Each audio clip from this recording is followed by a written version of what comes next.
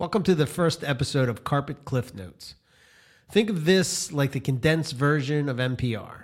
You know, sometimes we go 2, sometimes 3 hours on that show because we like the conversation to go deep and really hit on some details. But with this series, we are going to bring the highlights of carpet pythons to you in a more condensed version.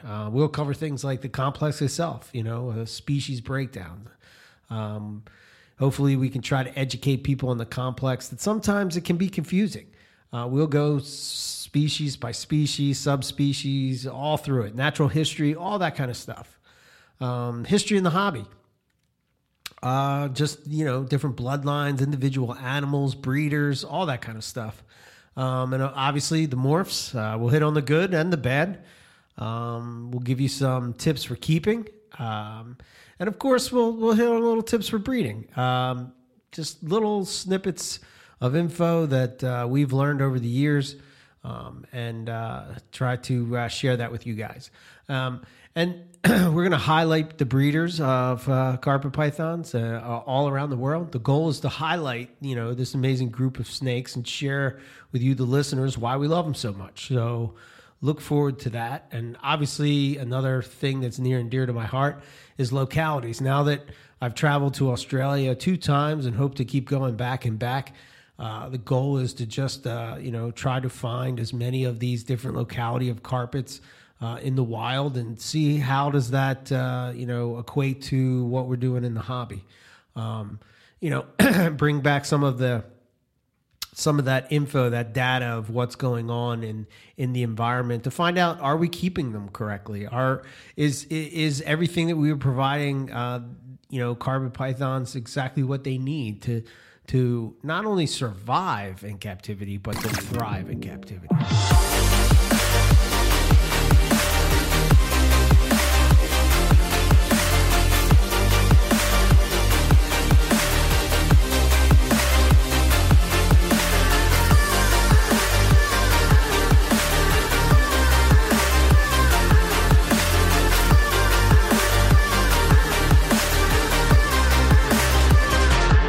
All right, let's start at the beginning.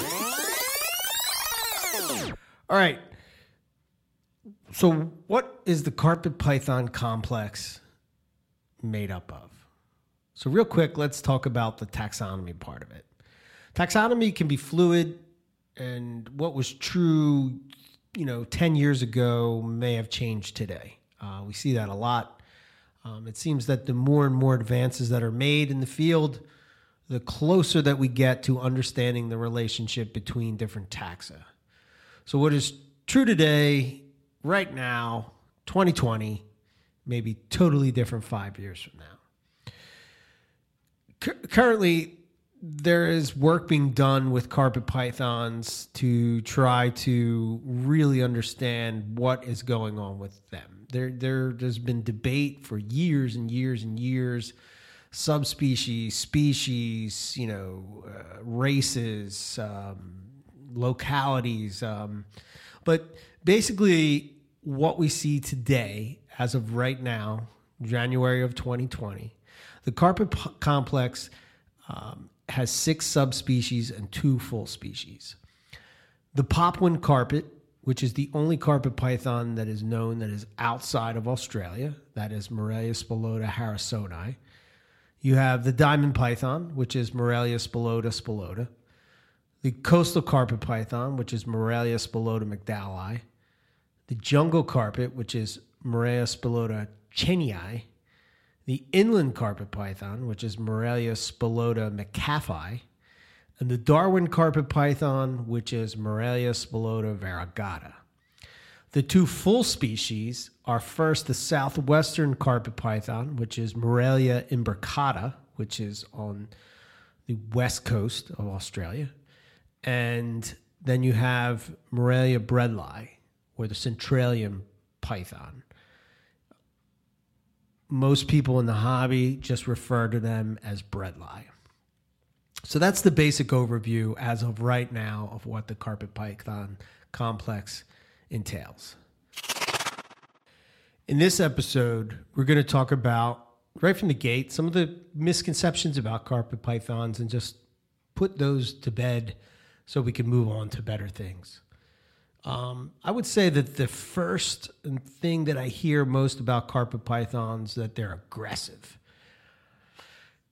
I think they get this rap because as babies, they tend to be nippy. But if you've been bit by a baby carpet python, you know that there's really nothing to it.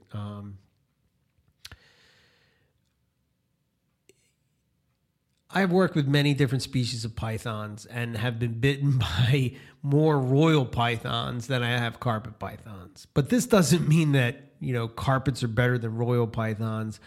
But if you decide to keep pythons as pets, chances are that at some point you're going to get bit. An adult carpet python is a medium-sized python, so their bite is not all that bad. But, from an adult, depending on which subspecies you're working with and the size, some of them can pack a punch. But I would say that I have a collection of over 200 plus carpet pythons and have worked with, 32 different species of pythons throughout my life. And I can say that for the most part, 99% of the time that the adults just relax when they're older. Once they're big enough that they know that you're not a threat, they seem to calm down. And they do this pretty quickly. And if you work with them, I think that you will see that that they can be really, really chill snakes. Now, that, the thing that people often forget is that, like people, snakes can be individuals. And I have a few that are just not happy to be picked up, to be messed with, and they just want to be left alone.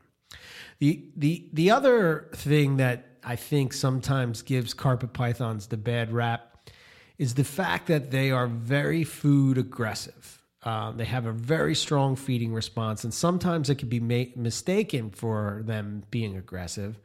But one trick that I have done to avoid being bitten in a feeding response is to use a snake hook. I simply open the tub or cage and tap them with the hook, and they snap right out of that feeding response, and then I reach in and grab them. When I feed them, I do not use the hook. I use hemostats, open their enclosure, and offer them prey. They grab it, I release the prey, close the enclosure, and move on to the next snake. What I have found is that they understand that, if I open up a cage and they're ready to go, that simple tap will chill them out. And I have found that works with not just carpet pythons, but for quite a number of species of pythons. So to take all of that, carpet pythons are not these evil creatures that people make them out to be. They are, I would say, they're pretty relaxed as adults, in my opinion, in my experience. Myth number 2, carpet pythons get big. Carpet pythons do not get as big as most people think. For me, I think they fall into that perfect size python. They're big enough to sort of be impressive looking and give you the python feel, but they're not too big to where they become difficult to work with or that caging becomes a problem. Carpets average, I would say that the average length of a carpet is probably 6 feet. Depending on subspecies, you're going to get some bigger. Individuals will be bigger. The largest of the carpets is the coastal carpet, Morelia spilota mcdowelli. And the confusion with the difference between what you see in the wild or even in Australia as opposed to what you see here in the U.S. in collections is that the coastal carpets that range that are in the southern part of their range tend to be the ones that grow to those big sizes. Most of the coastal carpets outside of Australia are from the northern range of where the coastal carpet comes from. And they seem to stay on the smaller side for a coastal carpet.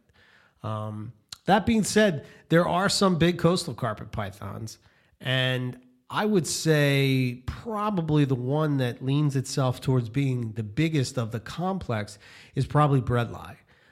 You're looking at, I would say, an average of 7 to 8 feet easily. You're talking 6 foot size cage, whereas most carpet pythons outside of the breadlie can be kept in 4 foot cage. Myth number 3 would be carpets dull with age. Well, carpet pythons are kind of the ugly ducklings of the python world. They start as these dull gray, some of them are red, but most are this gray, black color. And I can tell you from experience that it's a hard sell at a show, because nobody wants to believe that gray black snake is going to turn into this beautiful yellow and black jungle carpet as an adult. But yeah, they do the opposite of what you'll see with a royal python. So royal pythons coming out of the egg look their best. I mean, they are really phenomenal looking snakes. But you'll see as they mature, royal pythons tend to lose their luster, if you will. Whereas carpet pythons do the opposite. They sort of, as they age, that color comes in, and they really, they go through that ontogenic color change, and they really become an amazing snake. And it's cool to watch that change. I think that the coolest thing about carpets just in general is the variety. I mean, there are so many colors and patterns, and every time you hatch a clutch, there's one of them in the clutch that is going to be, especially with coastal carpets, one of them is going to be one of the oddballs, one of the crazy pattern one or crazy color one, or, and that's sort of how like these selective breeding projects work. And that's how you got to the yellow and black, screaming jungle carpets that you see today. Myth number 4 is that carpet pythons need high humidity. So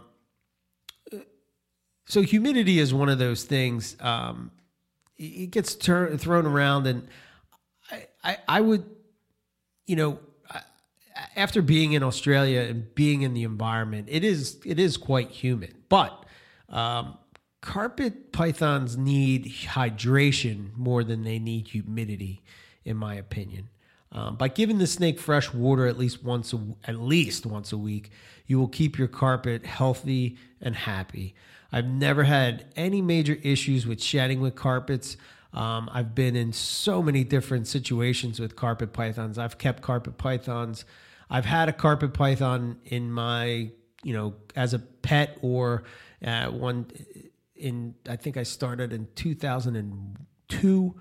With my first, and it wasn't until 2008 that I started to sort of look at things as trying to be a breeder and breed carpet pythons. But that time in between, I was moving around. I was a young guy, and I moved from apartment to apartment, situation to situation, and that whole time taking that pair of what I thought was a pair, and we'll get into that later, but taking those carpets from place to place, never had an issue with shedding at all. So it's not like they need that high humidity to shed. I find that, again, I hate to keep comparing carpet pythons to royal pythons, but royal pythons are the most popular of the pythons. I mean, hands down, they are the most popular. I don't even know if you would say pet snake, but they are the most, everybody has seen. I mean, you go to shows, they're all over the place. I've had more trouble with having royal pythons shed out if the humidity is off than I've had with carpet pythons. That being said, when I was over in Australia, you're looking at like when I saw gelatin jungles, the humidity was in, like maybe 70% so. I don't think that it's necessarily, my approach with humidity is this. I live in the northeast of the United States, and during the winter, we're running heat in the houses, and it's dry heat. And what I do to offset that is I just run a humidifier in my room, and I have no issues with that at all. So the one thing I will say, again, I go back to that hydration, just keeping them hydrated and constantly giving them fresh water. I've seen this with most Morelia, carpets, scrub's not Morelia anymore, but carpets, green trees, that they will always drink from a fresh water bowl. And who would want to drink from a water bowl that's been sitting there for days? But as soon as you put that fresh water in, 9 times out of 10, that snake's coming right to that water bowl and they're going to drink. So they don't need any special requirements as far as humidity goes. The last one that I'm going to hit on is going to be that they are difficult to switch prey items from mice to rats, or that they're picky. Some can be tricky as babies, but once you get them started, my carpets never refuse a meal. Never. I have diamond pythons that will eat. If I offered them, a rat, that they would eat it at 60 degrees without even thinking about it. As long as they're provided a basking spot during the day, there's no issues. So I've never had a problem with switching from prey items around. I think variety is good. I think that helps me feel better about it. I don't know if they care. Maybe they don't care, but I try to mix it up between rodents and birds and try to get that mix going that way. So what is it about carpet pythons that I love so much, and why do I want to take you on this journey with me to discover why they are so cool? It's because, to me, they're just the perfect python. They don't get too big. They're a manageable size. They like to perch. They're out in their cages. You can observe them and see what they do and have that little piece of the wild in your home. They come in so many different colors and patterns. They're the perfect selective breeding project for as far as pythons go, in my opinion. There's so many different varieties and colors and patterns, and there's subspecies, and there's all these different morphs now, and there's localities. It goes on and on and on and on. But to me, they are, again, like I said, they're just a perfect pet python. So if you've been sort of confused about carpet pythons or don't know where to start, I would recommend going and spending your time researching and going on groups like Morelia Pick of the Week on Facebook. Get the complete carpet python. These are great spots to start. Go back and listen to our whole back catalog on Morelia Python Radio. I would say that we have some of the best keepers and breeders of carpet pythons have been on that show over the years, and you can just get so much knowledge from that show.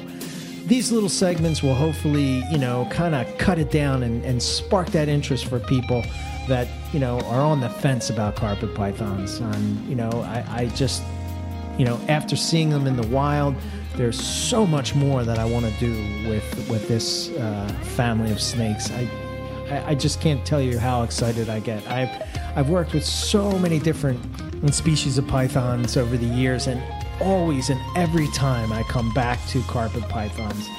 And besides that, the awesome snake that they are, it's the community.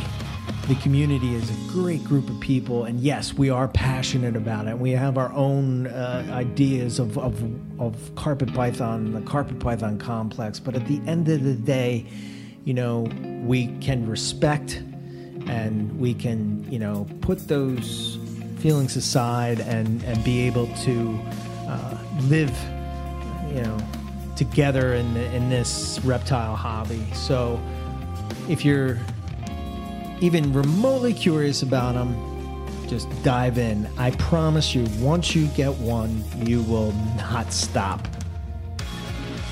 Thanks for listening. I hope that this has taught you a little bit about the carpet python complex, and I look forward to doing another episode in the near future to try to educate people about carpet pythons and the carpet python complex.